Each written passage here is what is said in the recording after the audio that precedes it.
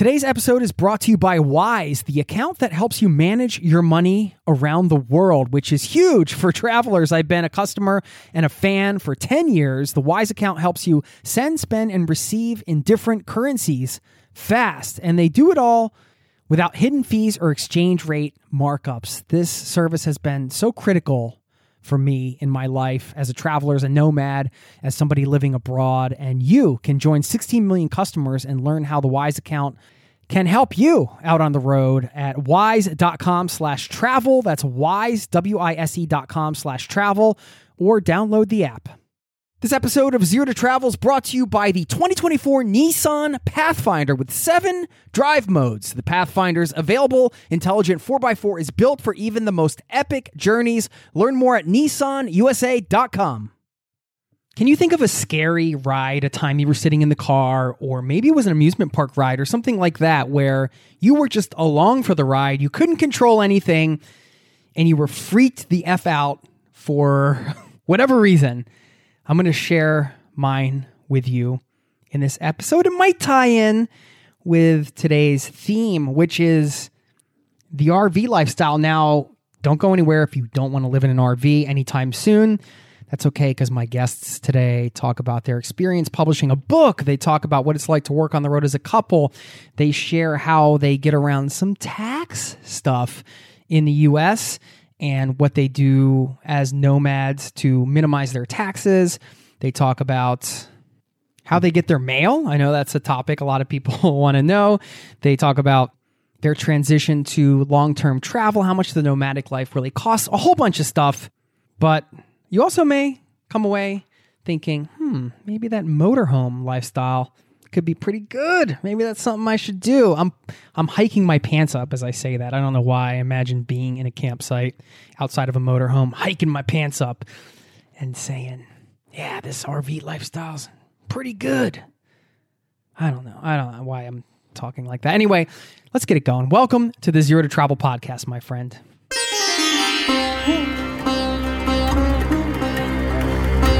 You're listening to the Zero to Travel podcast, where we explore exciting travel-based work, lifestyle, and business opportunities, helping you to achieve your wildest travel dreams. And now your host, world wanderer and travel junkie, Jason Moore. Hey there, it's Jason with ZeroToTravel.com. Welcome to the show, my friend. Thank you so much for hanging out, letting me bring a little travel into your ears today. This is the show to help you travel the world on your terms, no matter what your situation or experience. Thanks for joining this global community of travel junkies like you. And big changes coming to ZeroToTravel.com. If you haven't been over there, probably won't have the new site up at the time this publishes, but it's coming soon. And if you're not on the email list yet, hop on today. I've got some awesome resources in the works right now, and you'll get notified of them as they come out, and they're free, just like the podcast. So sign up over at ZeroToTravel.com to stay in touch if you haven't done so. Now, at the time of publishing this show, it's the holidays. It's that exciting time of year where the calendar year is going to turn over, and you might be thinking about your travel goals for next year, how you're going to accomplish them, what you're going to do. I have an episode coming out all about that later on this month. But it's an exciting time of year, and I'm wondering, have you gotten your holiday shopping yet? What a pain in the butt holiday shopping is. But if you want to buy something for yourself or for a traveler that you love, have you checked out Tortuga Backpacks? They're supporting today's show. If you go to ZeroToTravel.com/Tortuga, you'll land on a page that shows you the gear that I recommend from them, and you'll get 10% off with the promo code TRAVEL. If you just enter the word TRAVEL when you check out, you'll get 10% off any of the Tortuga backpacks you order, or any of the other travel accessories for that matter. And I've been using Tortuga backpacks for years, and now they have backpacks for all different types of travelers and travel styles. So if you're somebody that just takes off for the weekend or shorter trips, you want something more minimal, they got you covered. If you want something that can go for any length trip, I love the Tortuga Outbreaker. It's my favorite backpack. It's made out of sailcloth, so everything stays dry in there. It's just Got so much cool stuff. Check it out. zerototravel.com/Tortuga, 10% off with the promo code travel. Thanks to them, longtime supporters of this show. And of course, if you get anything through that link, you'll also be supporting this show, and I really appreciate that. Okay, at the top of the show, I mentioned scary rides. Being along for a scary ride. I think if you travel, there is no doubt you're going to be on some rides that you think you might not survive even. A few immediately jump to mind. I will share one of those.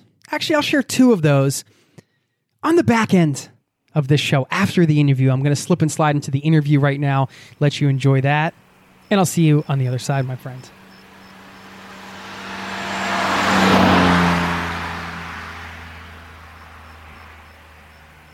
A few years ago, I met a sweet couple I had only just met through some mutual friends. They stopped by my place in Boulder, Colorado. They were talking about their travels over the last year and their newish website, rvlove.com, and a little bit about their journey from traditional living to becoming nomadic road warriors. And they're still doing it. They've been living on the road ever since, and they just wrote a book. It's called Living the RV Life, Your Ultimate Guide to Life on the Road. How much does a never-ending road trip in an RV really cost? Is the price of an RV worth it? And which ones should you consider? How do you get your mail? Who knows? We're going to answer all these questions today and more. Mark and Julie Bennett, welcome to the Zero to Travel podcast, my friends. Hey, it's great to be with you again, Jason. Yeah, so excited to be a part of that. I wish we were sitting on a couch somewhere together, but you guys are in your RV, I guess. We are. Yes, in Colorado. In Colorado, kind of where it all started. What part of Colorado? We're currently down at Chatfield State Park, down on the south side of town. And it's really nice here. It's peaceful. This is off season here, so the campground's probably at like 10% occupancy. So we feel like we've just got this really serene, quiet place to be hanging out.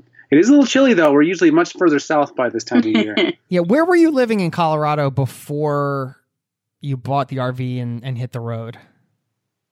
We were living on the north side of town. We were living halfway between Denver and Boulder in a town called Broomfield or Westminster. Yeah. Okay. So, and then we had a townhome there in a neighborhood called Bradburn Village, and it was really nice. It was a nice little townhome, and it was a nice community we had there. But it was all very nice. But it was just, it was very nice. But we still were just like, we wanted more. We wanted more travel, more experience, more adventure, and so we just started asking questions and looking at different ways to make that happen. And here we are.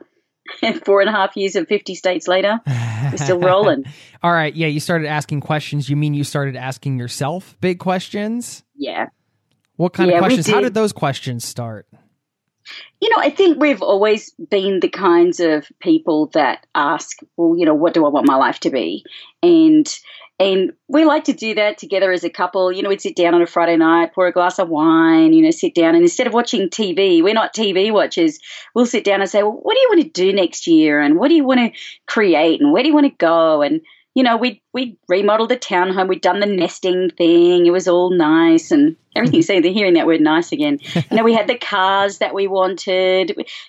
Everything, life was good. There was nothing wrong or bad with it. But we were just like, God, I'd really love to go here and I'd really love to go there and I'd really love to experience this. And we created a Pinterest board and started putting pictures, just like, what do we want? We just put it up there and then we looked at it and we're like, there is no things on here. This is all experiences. This is all places and experiences that we want to have. So how do we change our life to have more experiences and less of a focus on things and step away from that material accumulation that's just so rife in our society? That's what we want more of. Yeah, a reprioritization, I guess. And that's a cool idea because I've done vision boards before. I like that because you cut out things from magazines and you slap it on a piece of, a big piece of cardboard or whatever. Yeah. But yeah, you can do that virtually.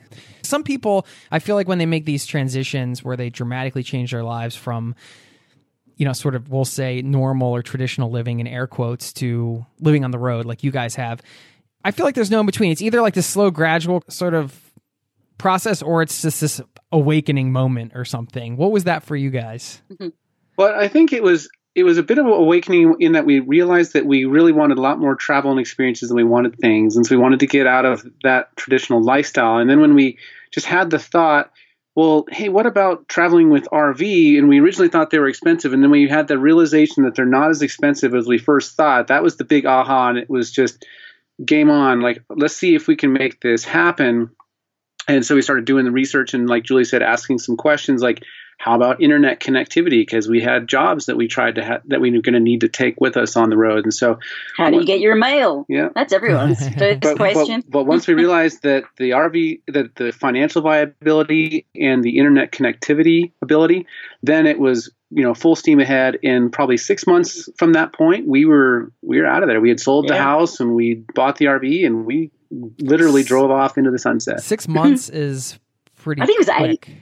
I think it was 8, actually. I think 6 or 8 months is actually pretty quick to make so many big changes, because they can still be hard. I mean, did you guys struggle at all when you were selling the house, for example? Yes. Or the emotional attachment? Yes. Because then you're kind of cutting the cord, right? Not that you can't just buy another house, of course, but it gets real when you got the for sale sign out on your front yard. You know what I mean? It's really funny you say that, Jason, because we initially were going to rent the townhome out, and then, just a few different things we thought about, what if somebody ruins the house and all of that. And we're just like, you know what, we want to be really free. So let's just sell it, and then we don't have to be worrying about what's going on back in Colorado. And so we did that. We, got the realtor out. Now, we got an offer the first day. Like within the first showing, like within hours, like a couple of hours of them seeing it. So it moved really fast. And we were very specific that we wanted a full price offer. We wanted them to buy our furniture. We wanted to have a private buyer so we could have a 30-day close. We were really specific in what we wanted the picture to look like. And that's exactly what came up, which is really crazy, right? So that's kind of a sign that, all right, we must be doing something right here. Must be on the right track. So, but then we signed the papers to say, yeah, okay, we accepted the contract, and it was only a 30-day close, but that just triggered something in me emotionally, and I just cried every single day for I think the 30 days until. Well, yeah, from when we decided to sell the house, because like you said, then it's one thing to think and talk about it, but then it was real. And I think, we'd go walking every afternoon with the dog, and I'd be crying, and poor Mark feels so bad. He feels really guilty. And I'm like, no, it's not. Like, we both made this decision together. You didn't make me. You're not forcing me. We're both making this decision. But I said, it's obviously bringing up something in me that I didn't realize was there. And I think a lot of people, that happens for a lot of people, and they don't realize it. We've met a lot of people on the road that have a variety of emotional experiences, and it's one of those things that people are so excited about where they're going to go and what kind of RV they're going to have and the places they'll visit, and don't really give the proper thought to the emotional journey. But, having that realization that I think it was the first home that I'd owned. It was the first time I'd owned with my husband, and I'd spent years nesting and making it pretty and all those things. And I guess there was more of an emotional sense of attachment to that being security to me. Sure. Then I realized until that shit got real. And then it's like, oh, well, we can't back out now. But, it's funny, the day we closed on the house and it was done, I was completely fine. It was just that, like a little mourning period, I think, where I was kind of mourning maybe that idea of that American dream that we're all brought up to, you get the house, and, it felt like that's the path we were going down. But we asked the question and realized, well, maybe we don't want to go down that path. Maybe we want to create a different path. And like you said, there are emotional reactions, and I think there's nothing wrong with that. I think that's just being real with your experience of it. And I think sometimes people think that emotional reactions are bad, or if you're crying or upset about something, it's bad. But I don't think it is. I think it's just a sign that you're processing and you're, a big change in your life, and just move through it and on to the next thing. It's easy to think like, don't have feelings. Let's all be robots. Let's just, work through these things. It doesn't work like that, of course. And yeah, you're right. I mean, I think this is one of the big underlying benefits of making a big change like this is you are forced with a lot of these big questions, right? Or what are the important things in life? Or, is this the thing I really want? And then when you decide you're going to do something different, that doesn't mean all of a sudden it's easy peasy, right? Because you're essentially closing. It doesn't mean you can't go back to that kind of life, but you're closing a big chapter of your life and going into something completely new that you've never done before, really, that is totally unknown. And that can be scary, of course. Like you said, I think the security thing is the hardest thing. I mean, that's why, especially when you have self-imposed deadlines, right? Like you guys could have carried out this process for a couple of years. So what kind of advice do you give to people that want to do something more untraditional like this that you guys are doing, and they're going to have to maybe part with their house or rent it out or get rid of a bunch of stuff or everything like that? How does one make that happen in a reasonable time frame, I guess? Because, this is how a lot of people don't end up going, because they drag these things out too long and then life just happens and the next thing you know is 2 or 3 years have gone by. Do you have any advice around that? Well, we do see a lot of people that do put this off or make it a long-term decision. And a lot of the people that do that are people that are, say, in retirement age, and this is something that they've been dreaming of for a really long time.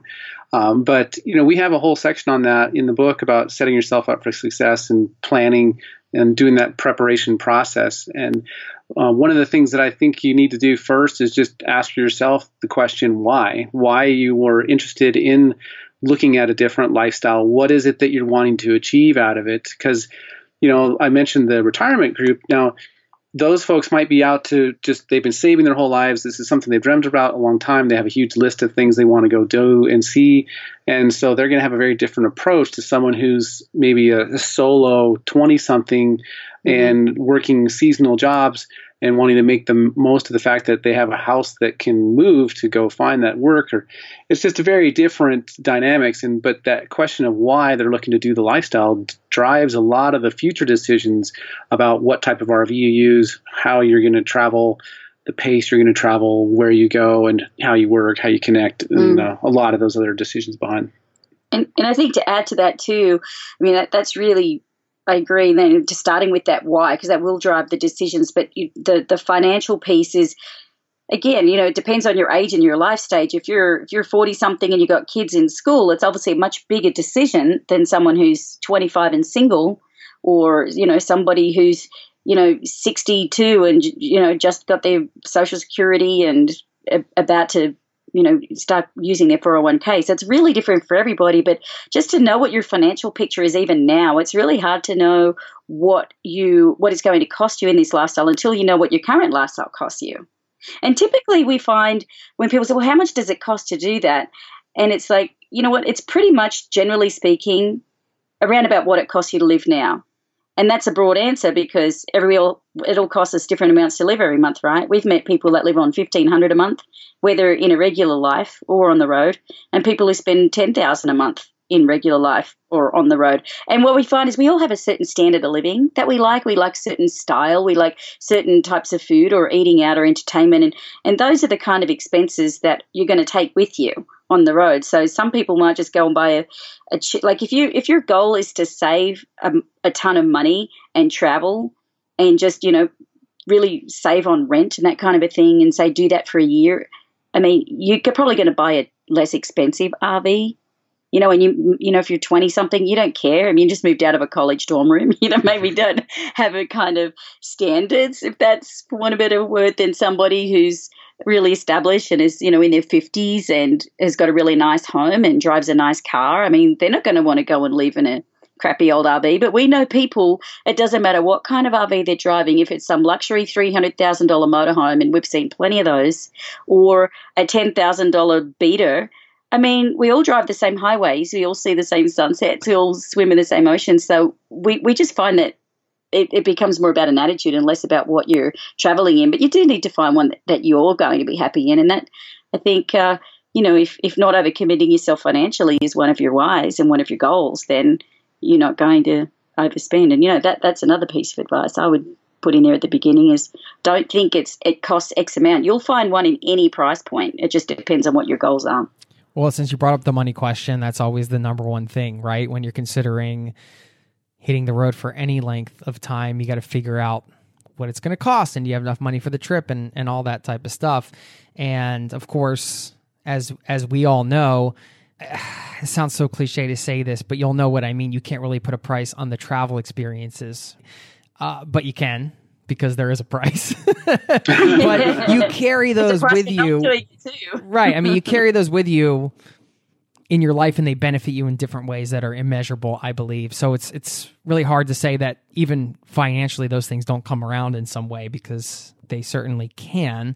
But that's another question where I'm going. I'm looking more logistically at the money question, because you guys are getting ready to take off. Okay, so you're going to sell your house. You're going to presumably get some money from that. What about the job situation? And I know you guys can only speak to your personal situation, but now since you put this book, I know you've had some case studies in there and different things like that. So maybe you can offer some general advice as well. But just speak to your situation first. How did you guys solve the money question? Because like you mentioned, Julie, you're taking some of those expenses on the road, but the one thing that everybody can't always take with them on the road, unless they become location independent, of course, is their jobs. So that becomes a big question for people. So yeah, I'll turn it over to you. Well, thanks. But one of the things that we like to talk about is that in a traditional lifestyle, you have a lot more fixed expenses. You have a rent, or if people are into a home mortgage or something, in a regular home, they've got all the home maintenance, but they have the home mortgage, they have HOA, they have property taxes, they have utility bills, and they might have a car that they drive to and from work for commutes. And a lot of those are fixed expenses. And in this lifestyle, your biggest expenses tend to be more variable. And so it gives you a lot more flexibility in how you structure your lifestyle.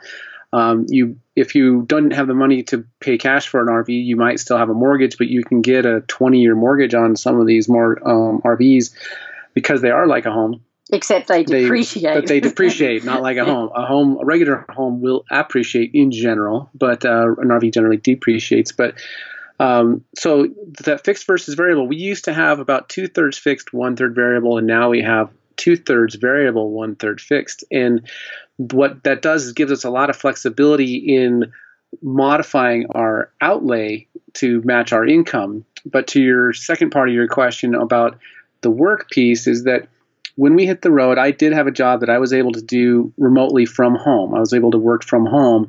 And we just started reevaluating what home was and realized that the people at my work since I didn't have to go to an office, they wouldn't actually know where I lived. And so I just kept my address as Colorado, but we hit the road. I told a couple people, I told my immediate supervisor, but for the most part, I didn't tell anybody at work for the first 6 months on the road. And even then only told a handful, didn't tell the larger part of the company until we'd already been on the road longer than we I'm sorry, I'm just laughing because I was going to ask you about like advice on how to have a remote work arrangement with your work, but apparently that is just don't tell them. Don't tell them. It's funny, Jason. I did tell my immediate supervisors. I like the ask forgiveness, not permission philosophy personally, but... funny, we spent a month in Australia in 2016, about a year and a half ago, and Mark did not ask for permission because he wasn't sure he'd get it. So we just snuck off. Yeah, Mark. And we just worked the US hours, but that's brutal from Australia. But we did it, but it was brutal. Yeah, but that was fun. It was a test just to see how that would go. We thought, hey, we've been doing this, cruising around the United States and just changing time zones a little bit, hour here, hour there. But let's really take it to the other level and work an 8 to 5 Central Time job, meaning midnight to 9 a.m. Australia time. But that was really a great way to show that you can really work this remote thing to the max. And I did have my regular job reporting to them for the first few years. The biggest advice I'd have is just make sure you have your connectivity dialed in. Make sure your internet is a priority so that it's seamless to those people you work with. But we did that for the first few years. And then eventually our RV Love channel and a lot of our other content started to become more than we could handle on top of my regular job, and also started to show legs as its own business, really. And so then we became even more location independent and quit his job. Self-employed. I saw the vlog. That was pretty recent, right? No, a year and a half ago. Okay. Well, I just saw it recently, I guess. So I'm sorry I'm out of the loop. But congratulations. Yeah. Thanks. But I just want to add to that too, Jason, because you did ask, how do people... First thing for most is, well, how can I do that if my job doesn't let me travel remotely? And even though Mark's job was working from home, I do want to back up a bit because ever since we met, he wanted to have a remote job, but he didn't. And ironically, he worked for a company 10-minute drive away. And the job that he did was a technology-based job servicing a North Carolina office. And he actually really didn't need to be going to an office to do his job. But that particular company would not let him work remotely. They wanted him to go into an office. They were a big, more traditional company, and they just weren't comfortable with remote workers. And so Mark actually set about changing his job because he wanted to work from home so bad. This is before we even talked about the RV, by the way. He just wanted to have more freedom and work remotely. And so he just, hired a career coach, updated his resume, and, got a job through LinkedIn. Actually, one of your former colleagues found him on LinkedIn, and, within a few weeks or a month, it was really fast. He had a new job working from home. And then it was probably about a year after that is when we did hit the road. But, that I think if people do want that, like you said, it's not something that you do in a hurry. You might want to do this, but you can't do it right away. But the sooner you start planning, the sooner you'll get there. So, don't put off your planning toward it. It might take 2 or 3 years, but if you start now, you're going to still be ahead than if you keep putting it off until someday. Well, and some employers, even though they have policies against it, we know quite a few people who work for companies who have policies against remote work, and yet when they went into the HR department and said, hey, I'm going to go travel and I'm going to have to put in my resignation, they're like, no, we can let you work remotely, Yeah. So it's been really interesting to see these companies, when faced with the idea of losing solid talent, they will actually make exceptions to their regularly fairly strict rules. And there's a lot of different jobs that you can do that are remote, and also are actually jobs that are best for people who have the ability to move. So follow the seasons. I mentioned some people that work in tourism or nursing. Yeah, we see a lot of people that do, or even construction. They follow where the work is, and having a job like that can be an actual real benefit to living remotely like this. And along the way, Julie, were you working on RV Love and building up the content there? Was that your primary mission? Yeah. Just before, not long before we decided to hit the road, I had actually been laid off by my job in Boulder. The company closed their US office, which was in Boulder, and I was in between jobs and looking for jobs in Denver, and the idea of that commute was not very exciting. So that all happened around the time we started talking about RV life and RV living. And I used to have my own company in Australia, running events and doing marketing communications, and I always wanted to travel and blog with my husband, even before I had one. That was always You're like, I'm going to meet a husband, and I'm going to travel and blog with him. That's right. Here you go. Did. The intention. You manifested this. Jason, that was 20 years ago. That was in 2000. 18 years. I did an HTML course at Sydney University to learn how to do a blog and write about my travels with my husband. How hilarious is that? But anyway, I'm getting sidetracked. Sorry. I love that. But because I was in between jobs, and the one that I just, been laid off from and was looking for another, we're like, well, if we can just get by a Mark's salary, then, he was awesome, because he said, you want to go back and work for yourself anyway. Why don't you use this as an opportunity to find your groove, just start writing and blogging and making videos and just have fun with it and just enjoy the creative process and sharing our adventures, and we'll just see where it goes. So I was really fortunate to have a supportive partner who we could get by on his salary. And as he said, because our expenses were more variable than fixed, we had more flexibility and control over, the faster you travel, the more gas you're going to burn, and it's going to cost you more. So you slow down your travels, you can save money there. Same with eating out. That's pretty obvious. How long you stay in places, you can get cheaper accommodations if you stay for a month in a place instead of moving on every couple of nights. So just little tricks like that can really make a big difference. So yeah, I was doing RV Love from the first month we hit the road was June. Was a labor of love for me. It was a fun, creative project. I never started out thinking I've got a business plan and I'm going to turn it into a business in X amount of months or years. I didn't want to put that pressure on myself or on the content. I wanted to be very pure in the energy that we were creating, and that's really worked, because RV Love does have that energy about it, and I think that's part of what attracts people is the quality of the content, but also the fun energy that we have around our brand. And it really, Mark was doing it on the side, and eventually got to the point where it's like, well, you can't keep doing both. Mark's like, this is more fun than the other stuff I'm doing. I want to do more of this. Okay, so, but did the fixed costs go up? Was that a hard adjustment? Because of, I think a big question on a lot of people's minds all the time is health insurance, right? How do you guys do the health insurance thing? Was that a dramatic shift? Was that a difficult transition to make? Do you pay your own health insurance now that you're both self-employed? When we started off on the road. We had my regular job, which had the health insurance. But when we made that transition, we made that leap of faith and banking on ourselves to do self-employed. Yeah, we did have that change with our health insurance. And health insurance can be a bit of a challenge for people living remotely in an RV, because not every state or every traditional health insurance program is a good national plan. Some people still keep a local one in from the state they were from. And then if they have something major, they just try and get back to that state and then have supplemental insurance for during their travels. But Julie and I chose a slightly different approach. We actually went with a health share program. And so it's not technically health insurance, health share through Liberty Health Insurance or Liberty Health Share.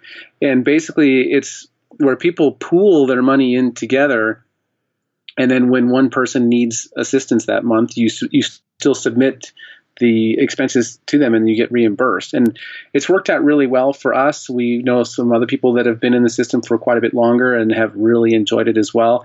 And it keeps the premiums really low. For Julie and I, it's only $350 a month. It was $300 when we started, and it just went up to $350 about 6 months ago. So that's cheap. Wow. That's two of us. Yeah, and what's really great about that plan is not only are they national, they're international. So if we travel anywhere around the world, and we can still have the coverage, and we can get a lot of things that aren't covered by normal insurance, like chiropractic care and stuff like that, gets covered where it didn't when we had traditional insurance. And so it actually works really well for us, because Julie and I are more preventative than we are and we don't have any major medical, no pre-existing conditions or anything like that. Not so on any medications. It's worked out really well for us. But that's a great solution, and it's a very common one for people in the RV space. But it is very much a unique decision for everyone. There is no one size fits all when it comes to the health insurance side of things. I mean, people have to really look at their specific needs.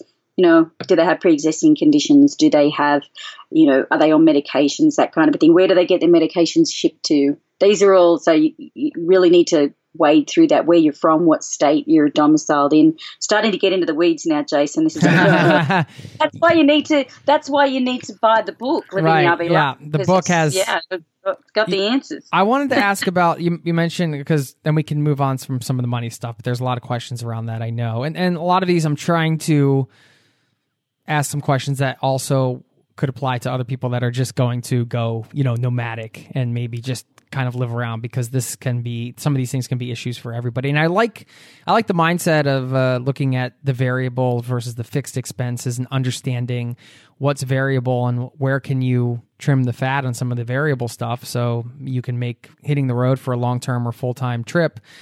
I guess if it's full-time, it's not a trip, it's a way of life, right? Right. But Exactly. you make it more of a reality. But the RV in particular, because I've driven a lot of RVs, and those things break down like crazy. They are such a... So, I don't know, but I'm also drawn to the idea of it because I've been in them. I used to manage...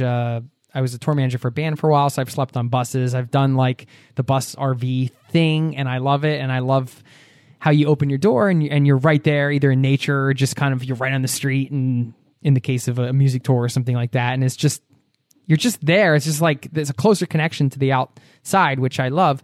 But you mentioned the depreciation, and I saw in the book you calculated how much you were paying for your RV after, I guess it was a 20-year loan on this one particular RV. I think it was your first one.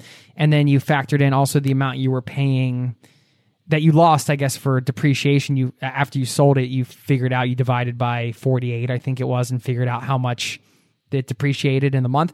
And it ended up being like over $1,000 a month. So then it becomes the question, well, you mentioned all of the RVs obviously cost different prices, and there's huge range, of course.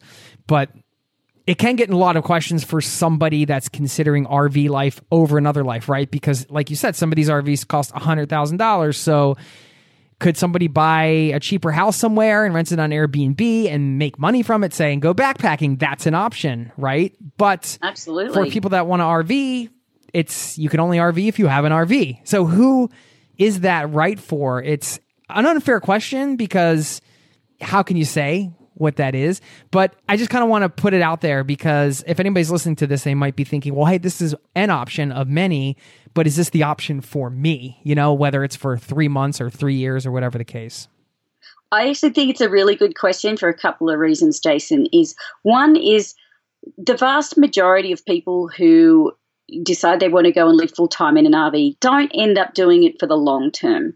I think us being on the road for coming up 5 years, we're definitely maybe around in that mid area. Yeah, we've met people that do 20 years. We have, but they're in the minority. You know, generally speaking, we'll meet people who do it for 1 or 2 or 3 years, and for whatever reasons, whether it's financial, job, work, family, health, they just get sick of it and want something different. There are so many reasons they want to do something. So that's why we always, recommend to people, if you go in boots and all, just be aware of what you're doing because it is a depreciating asset. You could rent out a townhome or an apartment and have someone else paying for the mortgage while you go off traveling. That's one way to do it. If you do sell everything, just don't put everything into going and buying a new RV because especially new ones, they depreciate so hard. And I think a lot of people forget that, and that's why we really, really drive that point home in the book when we're talking about the choosing your RV section and the financial section because people forget that. We all know with cars, it depreciates, but because a car is a necessity for a lot of us to get to work or to, drive kids around or just, I know it's getting easier if you're living urban to do car shares, which are awesome programs, but for a lot of people, having a car is almost a necessity. And so an RV is not. It's really a luxury item. It does depreciate hard. And I think a lot of people, when they drive it off the lot, it's immediately lost 20%. So if you spend $100,000, you drive off, there's 20. And then you may not be able to sell it right away, and it's only worth what someone's willing to pay you for it. It's not worth what you think it's worth. It's not worth what you still owe on the note. So I think really that's one thing we really try to drive home is for people to be really responsible about this and realize, what if it doesn't work out for any of these reasons? Or what if it does work out for a few years? Like for us, we had our first RV for about almost 4 years, and we just wanted something different for a variety of reasons, which we won't get into here. We're ready for, an upgrade, even though we went much older, ironically. We did get the upgrades we wanted, but not overcommitting yourself in such a way that you're going to damage yourself financially. Because we've got some friends, I want to share an example. We just spent the summer up in Oregon renovating. We bought a 20-year-old motorhome that we bought for $25,000. Now, 20 years ago, when this was brand new, this is 20 years ago, we're selling for $230,000. It's nearly $250,000. 20 years ago is a lot of money today, let alone 20 years ago. But so it's got all the bones and the quality. So we spent some money renovating it on a friend's property up in Oregon. And the reason I wanted to mention them is they hit the road with their RV. They lived in Oregon. It gets really cold in the winter. And his wife really loves being in Oregon in the summer where their friends and family are. There's a beautiful lake where she can go paddleboarding. And they have this house and they had some tenants, and the tenants gave notice on the house. And they were getting ready to head south and were like, damn, what are we going to do? And they decided to keep the house and to do it up as an Airbnb. And they've got a little apartment that used to be her hairdressing salon when she was a hairdresser and turned it into a bungalow. So now they have a house and a little bungalow that they both rent out on, that they did up, and they rent them both out on Airbnb, and they built an RV pad on their land. So their RV has electrical and water hookups and a sewer hookup. So they're just as if they're in a campground, but they're on their own private property in Oregon. And honestly, we've traveled the entire country. We've done 50 states, and it is one of our favorite places in the entire country, and you've probably never heard of it. We kind of don't even want to tell anyone where it is because it's this little secret town. But what I love about their story is they've shown a way to make it work where they can spend the summer in the part of the country that they love with the people that they love, and then they've got this awesome revenue stream. And when the house, they usually just lock it up for the winter and just leave it. But it turns out this year that area's become so popular, they found a couple of tenants that wanted to rent it through the winter, so they're actually getting their mortgage paid for through the winter as well. But they made really good money on their Airbnb this year. And I think that was such a resourceful and creative way for them to be able to create the best of both worlds. And that's what I love about it, is the flexibility and thinking about what works best for Yeah, the lifestyle tends to help you be flexible in your thinking in general. But and we've met other couples too that, they might have bought an RV for under $10,000. Yeah. And they've set it up to do a lot of boondocking or dry camping where they're not having to pay to be hooked up in campgrounds, and they traveled fairly slow. And so their expenses were super low because they were living up, getting all their power from the sun, and they had, pick up water at inexpensive places. And so they lived super inexpensively. And a year later, they sold the RV for what they paid it for. Right. So because they bought less expensive, but incidentally, that's a guy that Mark used to work with. He and his wife, we just had dinner with him this week in Colorado. They're 30 and they follow the Mr. Money mustache. And that whole FIRE philosophy that I'm sure a lot of your listeners will be really familiar with. And we asked them about the finances of Financial it all. And they're independence, retire early. Right? Exactly. FIRE, yep. Sorry, we're not explaining that. But they are actually featured in the book as well because we thought this story was so inspiring about, well, we want to go and travel together before we have kids. They had a house in Denver, which they rented out. They didn't want to overcommit financially, so they bought something cheap. And he's a handy guy, did the work on it, as Mark said, decked it out with solar and everything. And to be able to sell it a year or 2 years later, they had it for 2 years, I think, for pretty much the same money that they paid for it is amazing. But what it helped them do through those experiences is also realize they didn't actually want to be tied down by home ownership at all. So they came home and they sold their Denver house, and now they just rent.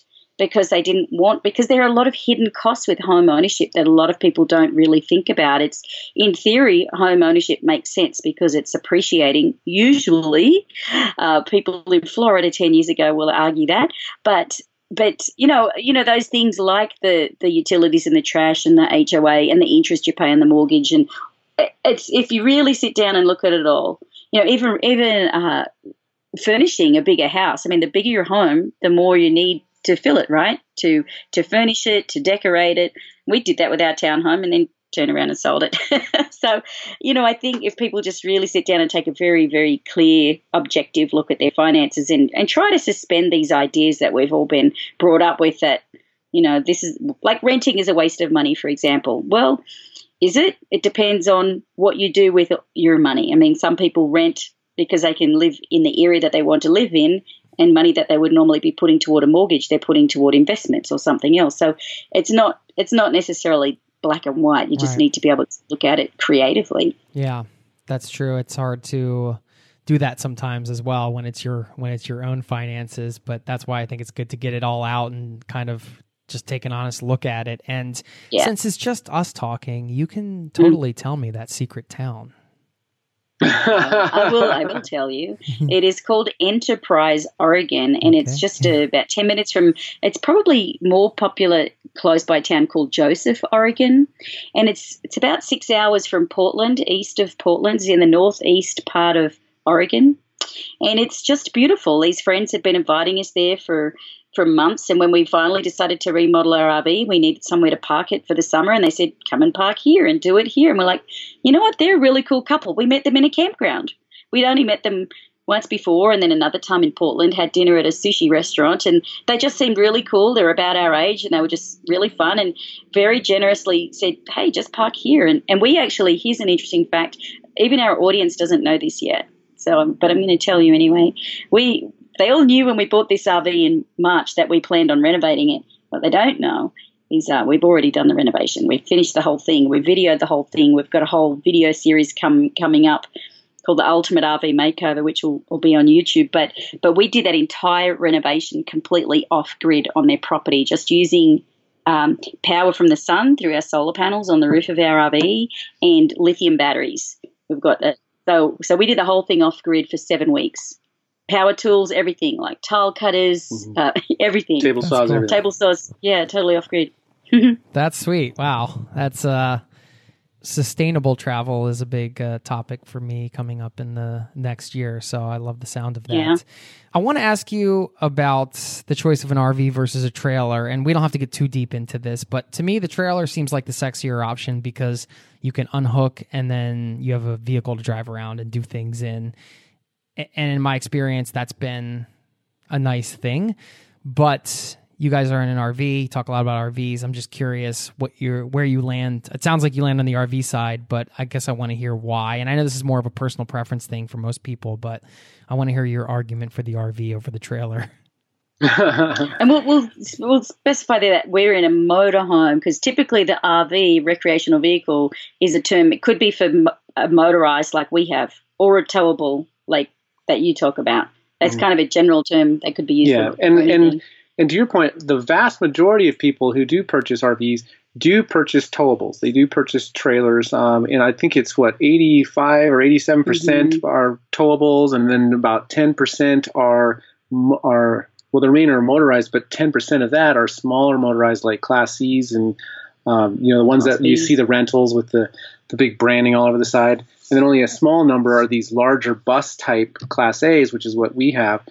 And the reason we chose this is because we just really like the whole home is all set up, and when we're driving, Julie can get up and she can get something out of the fridge. She can use the restroom. We love it when we stop somewhere. We don't even have to get out, and it can be fully set up, fully self-contained. And we love having more spirited cars for our driving around, because you mentioned you like having something more fun.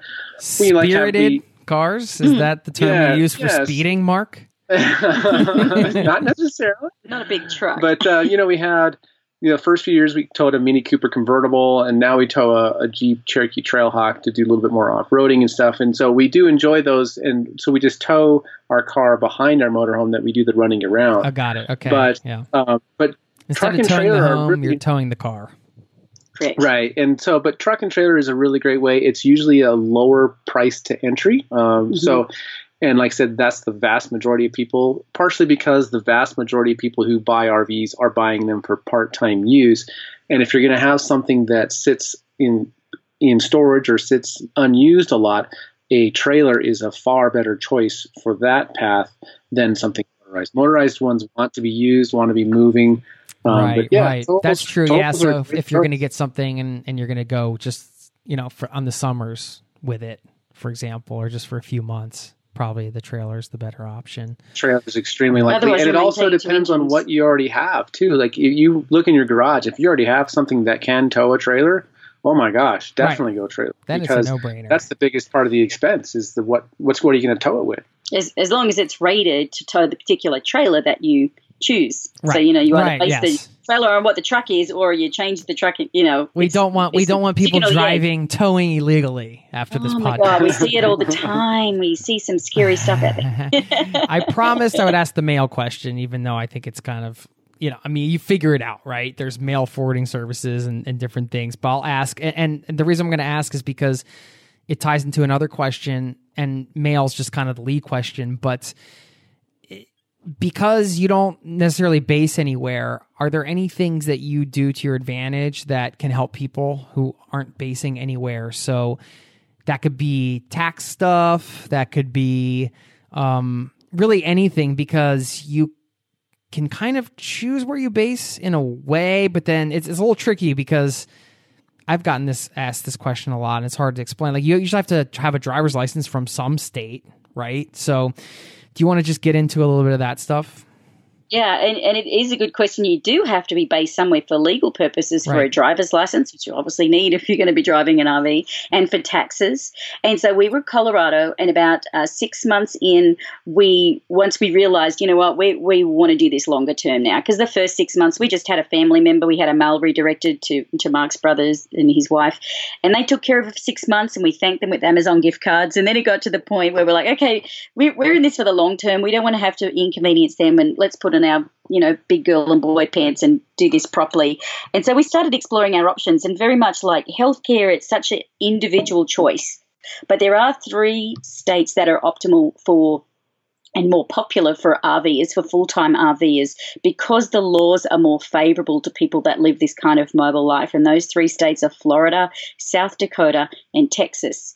And they all have their different pros and cons of their strengths, depending, again, on your own situation.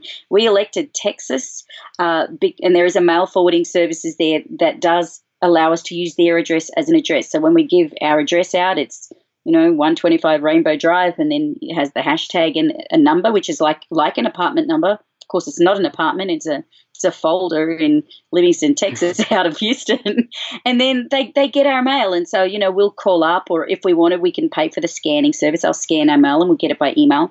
We don't get that much snail mail anymore. Obviously, I think anyone considering any kind of mobile life, you need to get your life online. I'm sure a lot of your listeners probably already do most things digitally anyway, but it's amazing how much stuff we still have to get mailed, and it can get frustrating, like toll bills, and you get it a month later. But is there some tax advantages for? Okay. So when we changed from Colorado to Texas, which has no state income tax, that was an immediate increase. Yeah, essentially, so, 5-6% increase in income because we no longer had a state income tax paying. Yeah. So because who cares? And then you had to get a driver's license from Texas, I guess. Yeah. Okay. So we actually got out our plates, believe it or not, for both the RV and the tow vehicle mailed to us in Palm Springs, California. Yeah. Before we'd even been to Texas. So we did it all by mail. They put the plates on, but then we had to go to Texas to get our driver's license. So we hightailed it over there, dropped into Amarillo, visited Cadillac Ranch, went to the Big Texan Steakhouse for dinner,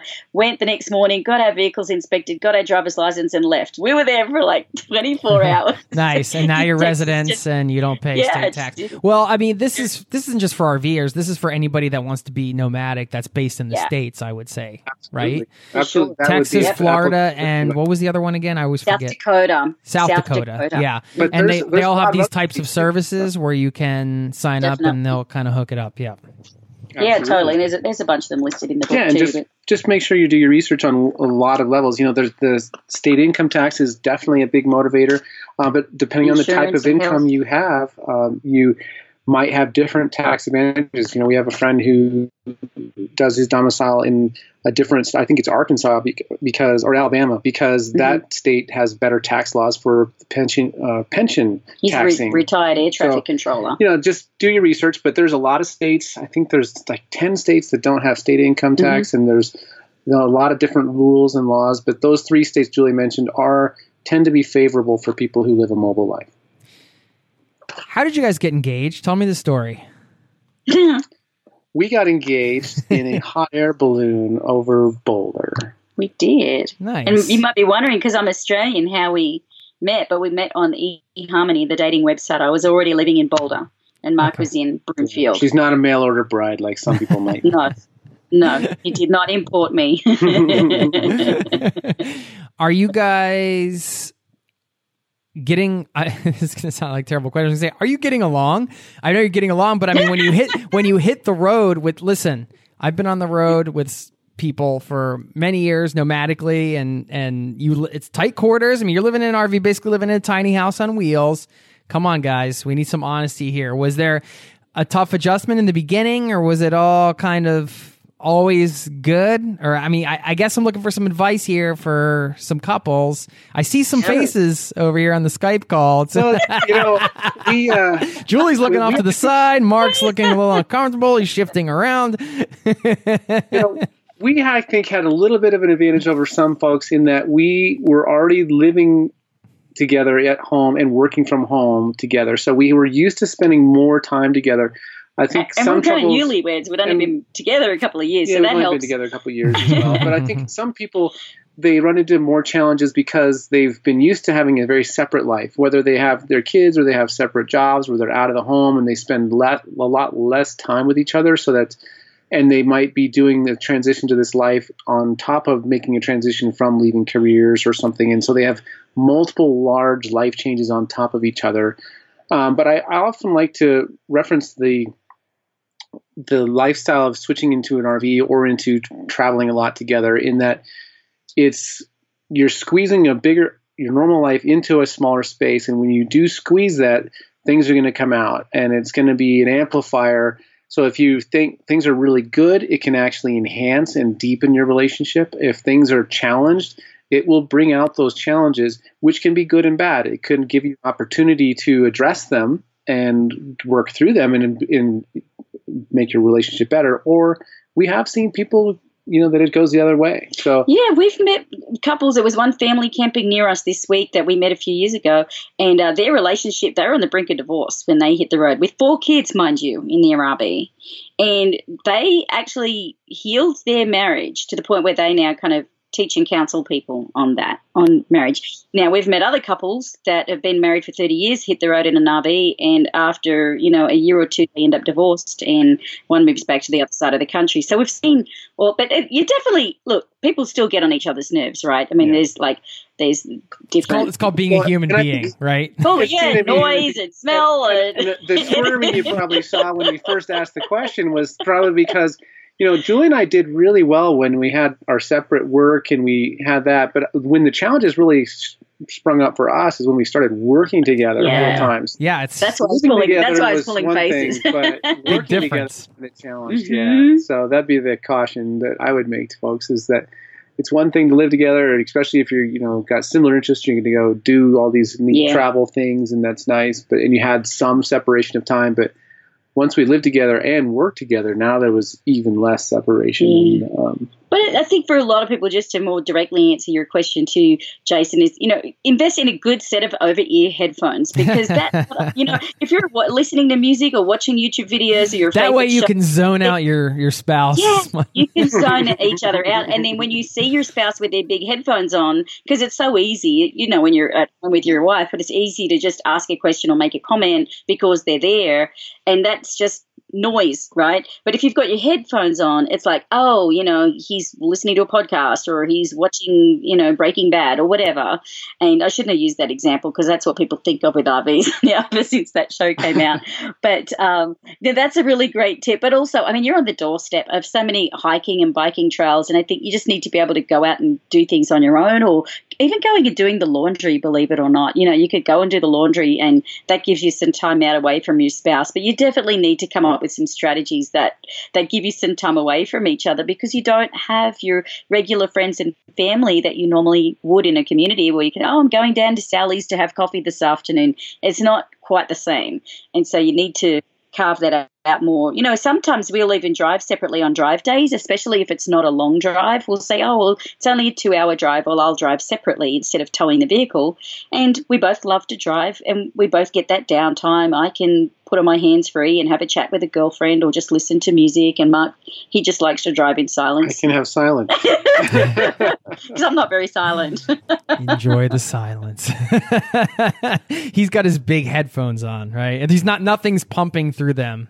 It's just silence. Reduce noise. But you just have to communicate even before you hit the road about what your needs are. I'm an extrovert, Mark's an introvert. We know that. And so he needs alone time.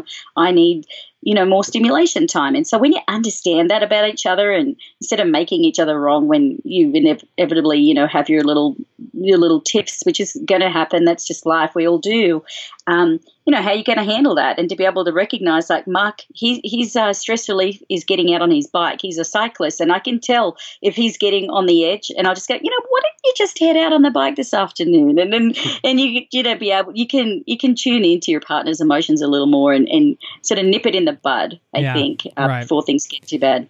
Yeah, you get to know each other so well, and I love that. It's true, the amplification thing, and like you said, it's not necessarily a bad thing if you're confronted with certain things that you didn't realize before, because in regular life, I would say you got your routines, people are coming in and out, you kind of just easy to sort of avoid certain things or table them. But if you're in the RV traveling around, you have to really face more for better or worse, they say, right? That's what marriage is. Yep. So that's true with going out on the road together too. 5 years that you guys have been doing this now, there's ups and downs anytime you're on the road for that long. I certainly remember spending my decade plus on the road, and there had been times during it where I never thought I would ever stop for my whole life, and other times where I was like, I'm longing for, maybe I should just move somewhere and live somewhere, and I can have more of a routine, a community type thing.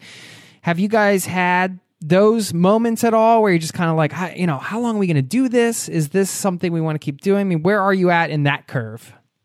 Well, in that curve for us, we actually have been able to build a substantial community on the road. And so that community aspect is really interesting in that we have a larger group of people we have a more robust social environment on the road than we ever did in our traditional lifestyle.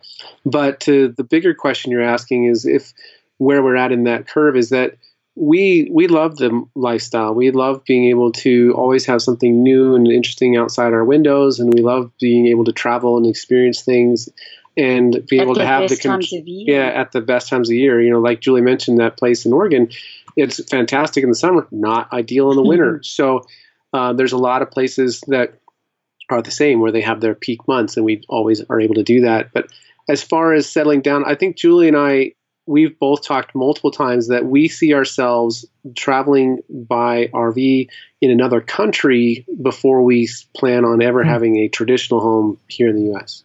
It's so great to hear that you're enjoying your time out on the road, still enjoying it after all these years. And the fact that you're sharing your story and putting yourself out there and everything you learned to help others who want to get out there hit the road as well. Really appreciate the work you're doing. And thank you for taking the time to stop by the show. And I hope we cross paths again somewhere in the world soon. Hey, it's great to be with you again, Jason. Yeah, so excited to be a part of that.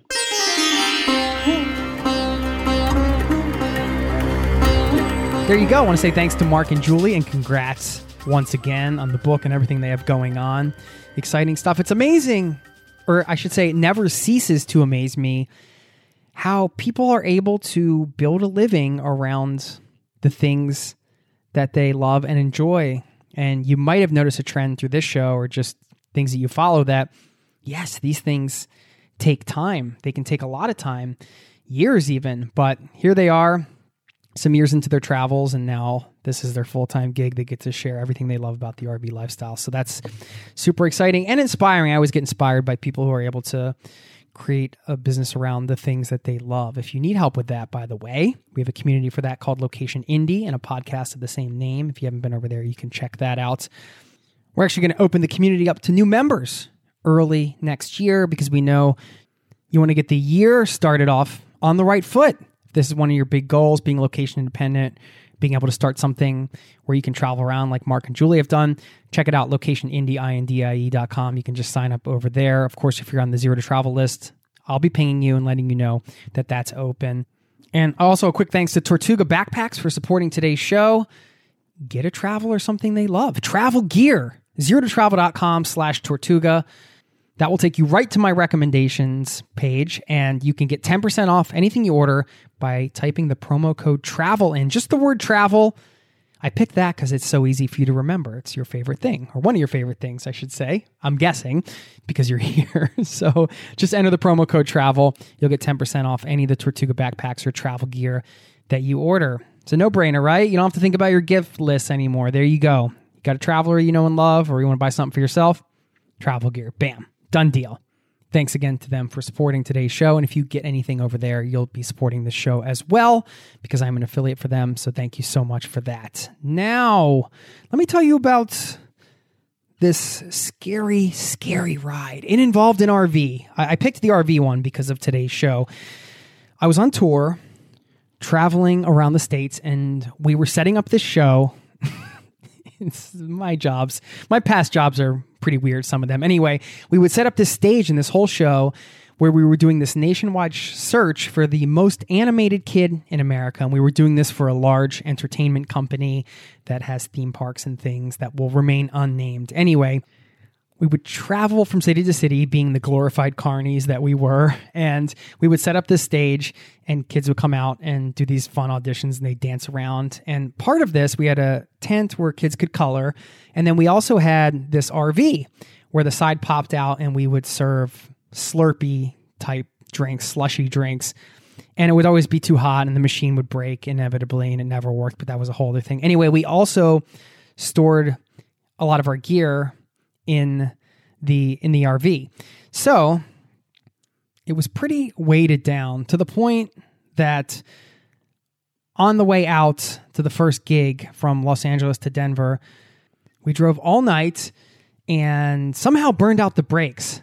When we got to the parking lot of the TV station we were doing a little bit at, the brakes no longer worked. If that happened 10 minutes before, we would have come flying down the mountains of Colorado, and I wouldn't be here talking to you on this podcast, that's for sure.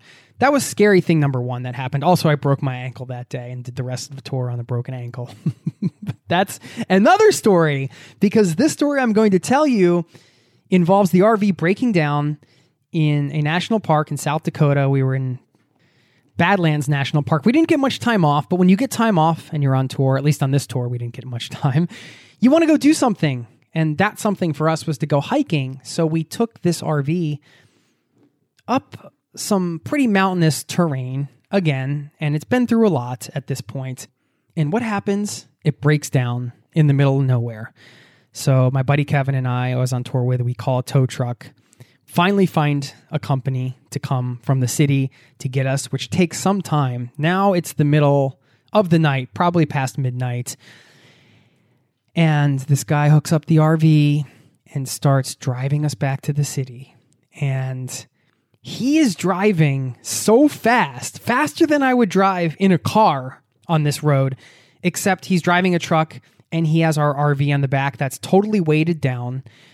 And we're just sitting in the cab with him, trying to help him stay awake because he was clearly tired and even talked about how tired he was and would respond to every single thing we said or any question we asked by saying this. Oh, yeah. Oh, yeah. Oh, yeah. Any question we asked. Oh, yeah. And we just kept asking a lot of questions because if this dude fell asleep, we were all going to die. And it was the middle of the night. I can't emphasize how scary this was because we had no control. And this guy really seemed to be on the edge of not only sleep, but maybe even sanity. Who knows? Anyway, he got us out of this jam, took the RV into the city. By the time we got in there, I think he was so tired, he drove up over a curb on a sidewalk, but it was the middle of the night. So nobody was there. Nobody got hurt. I don't know. It was just one of those super scary experiences. And I've been in many RVs that have broken down and been in a situation where we've had to get people to come out and help. I've had one double-decker bus held for ransom by a tow truck driver. So I have a lot of experience with these random breakdowns and tow trucks and things. But that's just one little story. I'm so glad I survived. The other thing that jumped to mind when I mentioned that whole idea of being scared and being along for the ride, I can think of maybe some tuk-tuk rides or different things, being in taxis where the driver's driving like a maniac.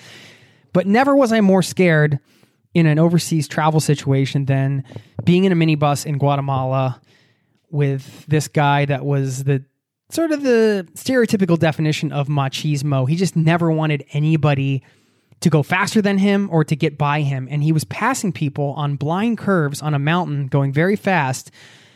And it was just luck that there wasn't a car hitting us head on every time.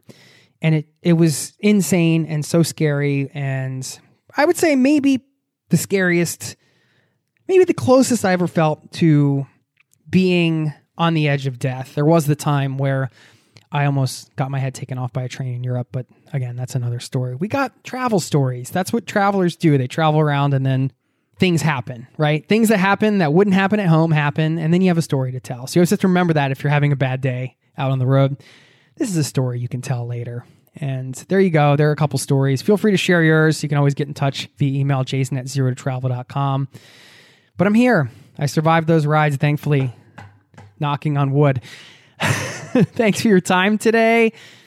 I really appreciate it. Thanks for being a part of this community. Let me leave you with a quote. All right. Let me leave you with a quote.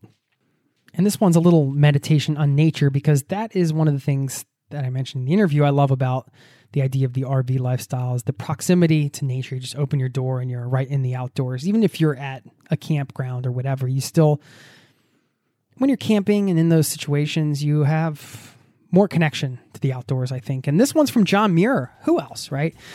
He said, in every walk with nature, one receives far more than he seeks. So get out, enjoy the day, take a little walk in nature or whatever nature you have around you, and enjoy yourself. Have a wonderful day. Thanks for being here. I'll see you next time. Cheers.